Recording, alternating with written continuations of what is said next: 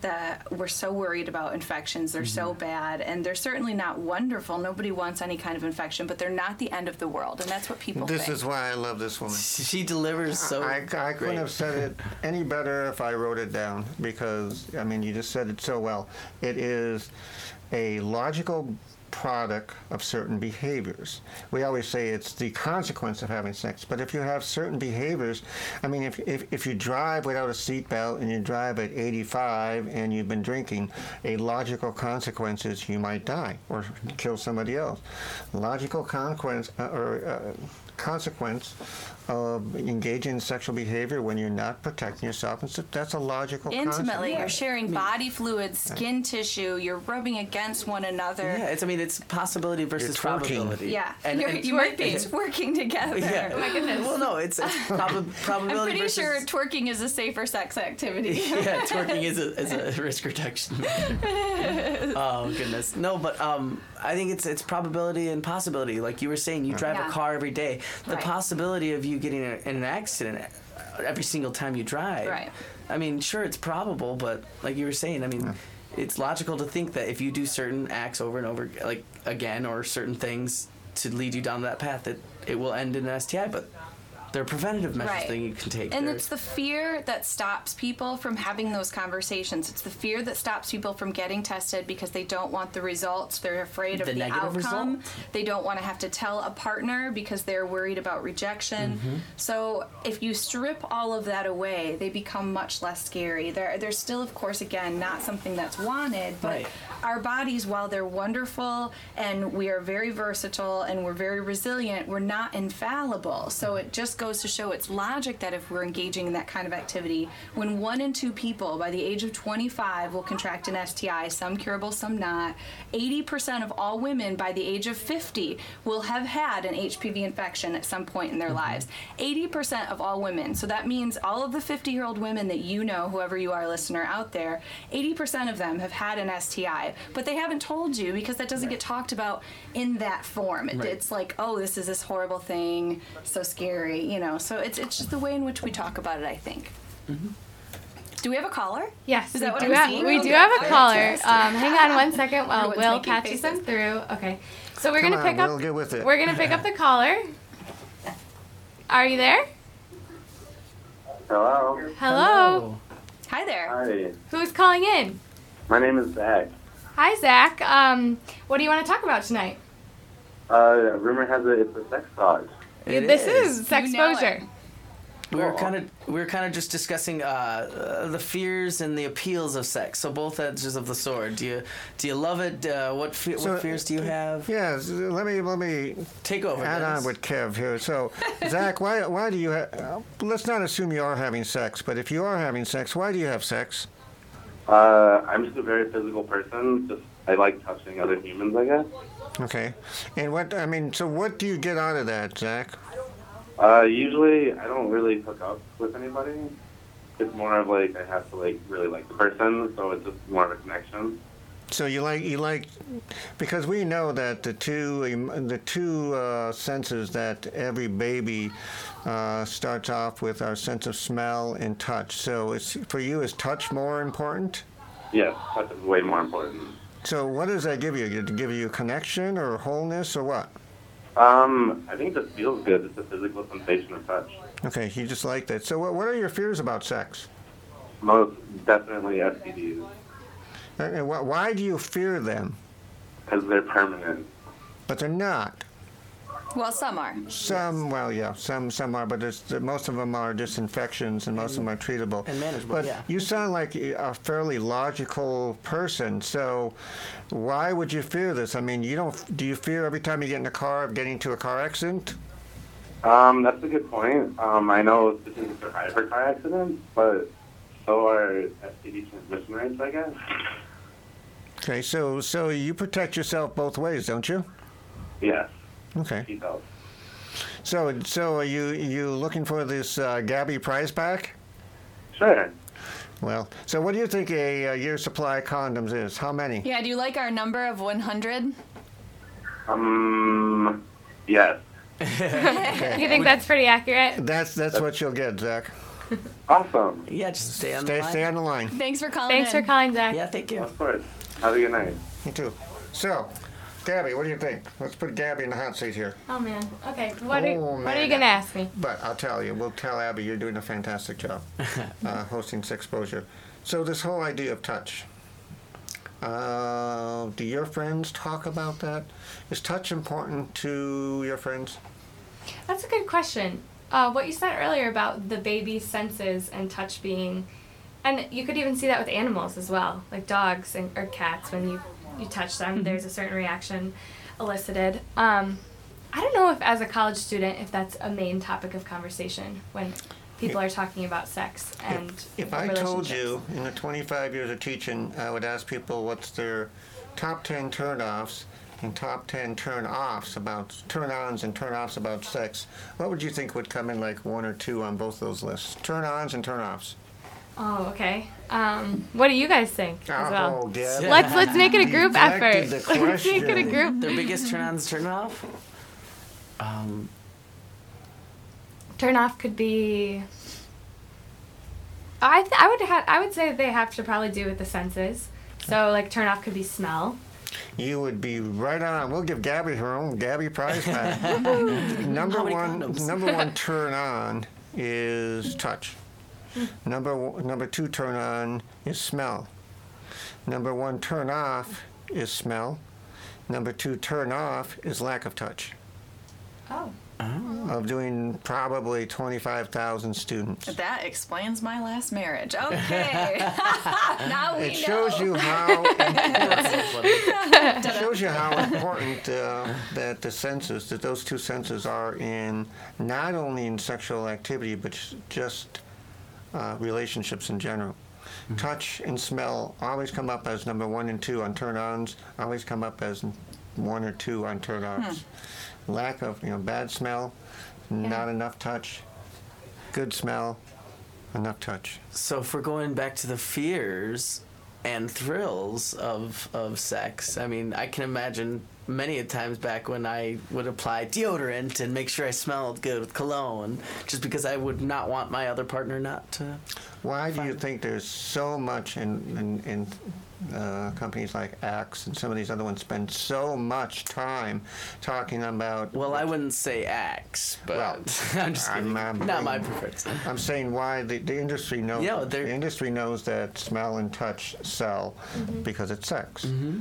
Which also is why foreplay is so important. Oh my God! It took. Are we going to talk about foreplay now? Didn't we have a whole show where we talked about foreplay? On that, please. We have. I think there's a lack of foreplay a lot of times, and that to me is a turn off. Is a number 1. And now I would have said foreplay, not really putting 2 and 2 together, or like breaking down the pieces of it, but it's that smell and that touch. That really helps. adds to foreplay. They absolutely add. Yeah, exactly. They add to foreplay. And with women, it's exponentially more important, smell and touch. Exponentially. That's why we spend so much time talking about, I love the concept of foreplay. I mean, why do they call it foreplay? Because it's before what? Oh, it's before the big intercourse. Foreplay. Foreplay can be what you do. Foreplay is sex. Like Zach talked about on the let's phone. just play. He's saying he enjoys that. That's really what he is most enjoyable. He said he doesn't hook up with people, but he enjoys the connection that, and the touchy-feely goodness. And and that can be a primary. It doesn't always have to be this whole, let's be the traditional intercourse intimacy. That I think that is a huge misconception. And that scares people, that level of intimacy where people would like to just do a little more of that foreplay, that touching, if that was okay. And maybe that just needs to be communicated then. And that's the problem. And really, there's a rhyme and a reason for my rants tonight, and it's about these fears. And one of my fears is that people don't understand the importance of the senses. And they don't understand the importance of a smell and or touch in this, because these are extremely important. People should understand this. I did a class lecture a week ago, and I was telling them about the number one reason, what's the number one thing that senior citizens like having done to them is their hair. Oh. And I asked the class, why do you think that is? And they all said, because it makes them look nice. No, it's touch. It feels good. My aunt does that for senior citizens. She's a hairstylist for them. They love it. Want their hair done because they miss touch. You never, as a human being, ever should be without touch for very long. that's when you start to lose connection with yourself. Touch is important because it sounds like a Hallmark card, but it connects us. It really does connect. We get that feeling like Zach was talking about, but Zach wants connection. Zach wants to be connected to somebody else. It's important. That's what you and I were talking about today. I was going to say, it's the connection. And that's why when many times in sex therapy, we send people home and say, no sex, only touch. And you have to touch every part of your partner's body, and they have to respond to you how that feels, because we never take time to do that. And touch is so important. And then like a physical affirmation without somebody's words telling you how they feel about you. She's good. Yeah, I like that. Abby, you're in jeopardy, dude. That's true, too, because if you're not good with your words and you're having trouble communicating what you want, you can show someone. That's just as effective. That's a great way of communicating that. Well, and in heterosexual relationships, women make one big mistake. We're going to get called on this. I was going to say, what are you saying? Yeah. That they assume that guys know what to do and how to do it, and that they know what you're thinking about what you like and dislike. Yeah. And that's a fateful mistake to make. I'll say. It really is, because when we do classes on teaching couples, we talk about, you need to talk with her. Right, that's where the communication comes in. It's well, I think important. you could say that there's a stereotype of a common heterosexual mentality of, I know what a girl wants. I've had friends out there that have had that mentality, and how do you break down that wall? I mean, is that person just doomed to have horrible relationships and one-night stands? Like, where does that, or I guess, how do we change the culture of students that have that mentality that we don't need to talk about this? I know. We call it standing up in bed. Say it again. Standing up in bed. Standing up for what you want. Standing up, communicating about what you want. I mean, come on. We talk about, we're going to dinner. You want pizza or you want Italian? And I don't care. Let's just surprise me. No, you say what you want, what you need. There's nothing wrong with that. We think that's breaking the mood or do you guys the feel like this can happen in other environments outside the bedroom too, though, as well? I actually think that's preferable. Standing up in bed is, a good thing. If you don't like something in bed and you're like, whoa, that's not good. But or if you do like something, then you can tell them. True. Then you can tell them that felt really good. But how do you? Yeah. How do you start that conversation in the bedroom and out the bedroom to ask? So we always do you want tell me to try people doing this? To have that conversation, to start having that conversation, because it's a random and it feels kind of awkward conversation to have. Hey, did you like it when I did that to your whatnots? I don't know. It's just 52 minutes to say whatnot. I didn't know that's what she said. I was like, what'd she say? What'd she say? But if you're watching a movie together, if you hear somebody mention it on the radio, we tell people this who are parents as well, or at least I like to coach people this way, who are parents and want to talk to their kids, that the conversation should be ongoing. It doesn't have to be a formal, let's sit down and talk about what I did in bed to you last night. Does that feel great? I think it should be continuous. Dennis is shaking his head. No, I'm agreeing. Okay. I'm totally agreeing. I think it should be continuous, because it's not always comfortable, and I think it's okay to acknowledge that this is weird, but hey, I was just curious did you like that? Hey, I kind of that was fun, I mean, it can be a little awkward, and you can laugh about it. Just think how What if passionate, that's a fear of yours, though? What if that's somebody telling you you're not good enough? That's why you started outside the bedroom. Right, exactly. We say having sex with the lights on or stuff like that. But it's having that conversation before you even get there, saying, how threatening would it be to someone? And you tell me in a non-judgmental way to say, so what do you like? What do you like about touch? What kinds of things do you like, in the way of me touching or kissing you? I mean, kissing, we could spend 2 hours on kissing. That's the lost art. I mean, it is a lost art. We go from mouth to genitals in 5.2 seconds these days. But the whole touch, what do you like? What if you're about to say, we want this relationship to go a little further, like Zach might have said, now I do want to hook up. So what do you like? And would that be threatening to you? If someone said, so what do you like? Not for sex. It'd just be awkward, right? Because it doesn't I think it would catch you off guard. Wouldn't that be passionate, though? If you weren't comfortable with the person either, you might feel uncomfortable sharing, baring your soul to them and saying, this is what I do like and what I don't like. if you're not comfortable. That's true, because people are so afraid of the rejection. If you say you like something that may be outside of the box or considered a fetish or something that they just disagree with and don't enjoy, then does that mean we're a disconnect? Does that mean our relationship's going to end because we're not compatible in bed? I also think people want to find it out like organically without having to have the conversation. But I don't know. Sometimes mystery? Are you saying mystery? Yeah, I'm not saying I'm a huge totally proponent for it or not, but that might be why people don't have the conversation, is because they're like, sex is supposed to be something that is really intimate, and you don't interrupt it to have a conversation about, oh, did you like that when I did that to you? Yeah. Do you know what the organic definition of passion is? No, I don't. What is the... Conflictual emotion. Emotion and conflict. That's what passion really is. And that's why we've entitled having sexual intimacy as passionate, because it's really emotion and conflict, because you don't know what the other person likes and you're trying to find out and you're going back and forth and back and forth. And when we lose the passion, there's no longer any conflict or any emotion. Right. Is that really what we want? As a sex educator, as somebody who's been out there for a long time, I'm getting close to retirement. I'm tired of being politically correct. I'm tired of always saying, bear with me, I'm tired of always saying we need to be really careful that we don't get people uncomfortable or it's uncomfortable. I'm to the point where I'm saying, get over it.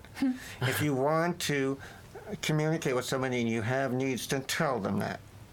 Just get over it, because we kind of go real carefully, like there's a lot of fragile souls out there, and there are. You could argue that with anything in life, though. Practice makes perfect, so it's not going to be comfortable the first or second time, but the more you have that conversation, because even especially if you're talking fetishes, it's next show, next show, into you'll next be back. show. But the most healthy relationships when that's involved are ones with thorough communication, and they're communicating as it's going on, and that's necessary for those to actually enact and be okay. So, and to be healthy, to be. We're doing the next show on fantasies. Okay, Can I host it? You're hosting, yeah. No, we won't kick Abby out. I'll be in No, the we engineer can have you booth. both out Dual here. We hosting, can have a dual hosting, because we'll bring in another guest, so you're going to need two of you to control us.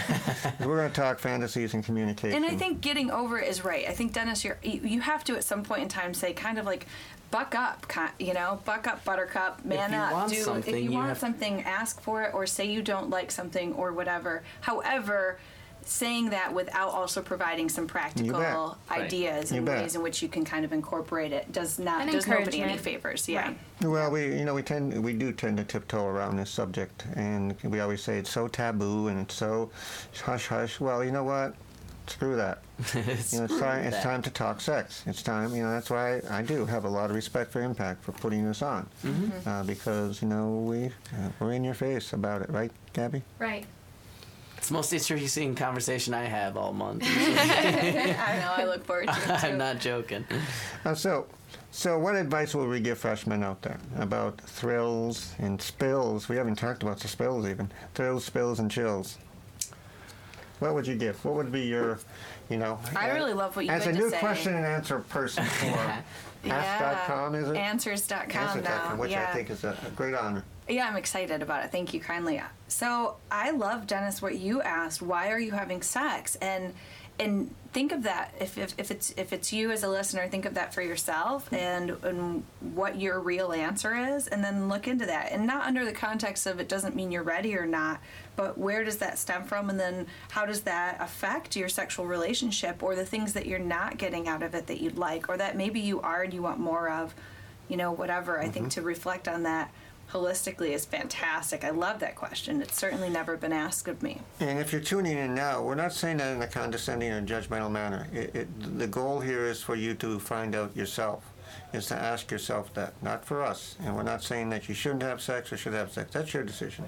Our job on Sexposure is to give you as much information so you can make an informed decision. So. Although I think we all agree that you should masturbate. Masturbation is great. 58 minutes it took us to say on that. record that Dr. J said that. I'm the one, yeah. The boys in the shop back there all going, yeah. She's giving you permission to masturbate. Kevin, what's your last parting thought? What is your advice? I kind of go back to the communication of it all. If you're not communicating with even yourself, like giving your permission to think about it, ideally, if you could find those comforting people out there that you can start the conversation with and maybe say things that you've never said before, think things you've never thought before, because it's allowing yourself to find yourself, then I would say start thinking about it. Like, that's my parting words. Just, even if it's in your own head, give yourself permission. Throwing the permission out there to think about it. Well, I said, ideally it'd be nice to have those comforting people to talk to, but if you don't... I want Gabby to start a breakfast sex talk club. In the morning, huh? In the morning. So you can have sex talk in the morning. Wake up, it's sex, people. The Sex Fist Club. Oh, I love it. Oh, here she goes. Is with it the the Sex Fist Club? Or... Sex Fest. Sex Fast Club. No.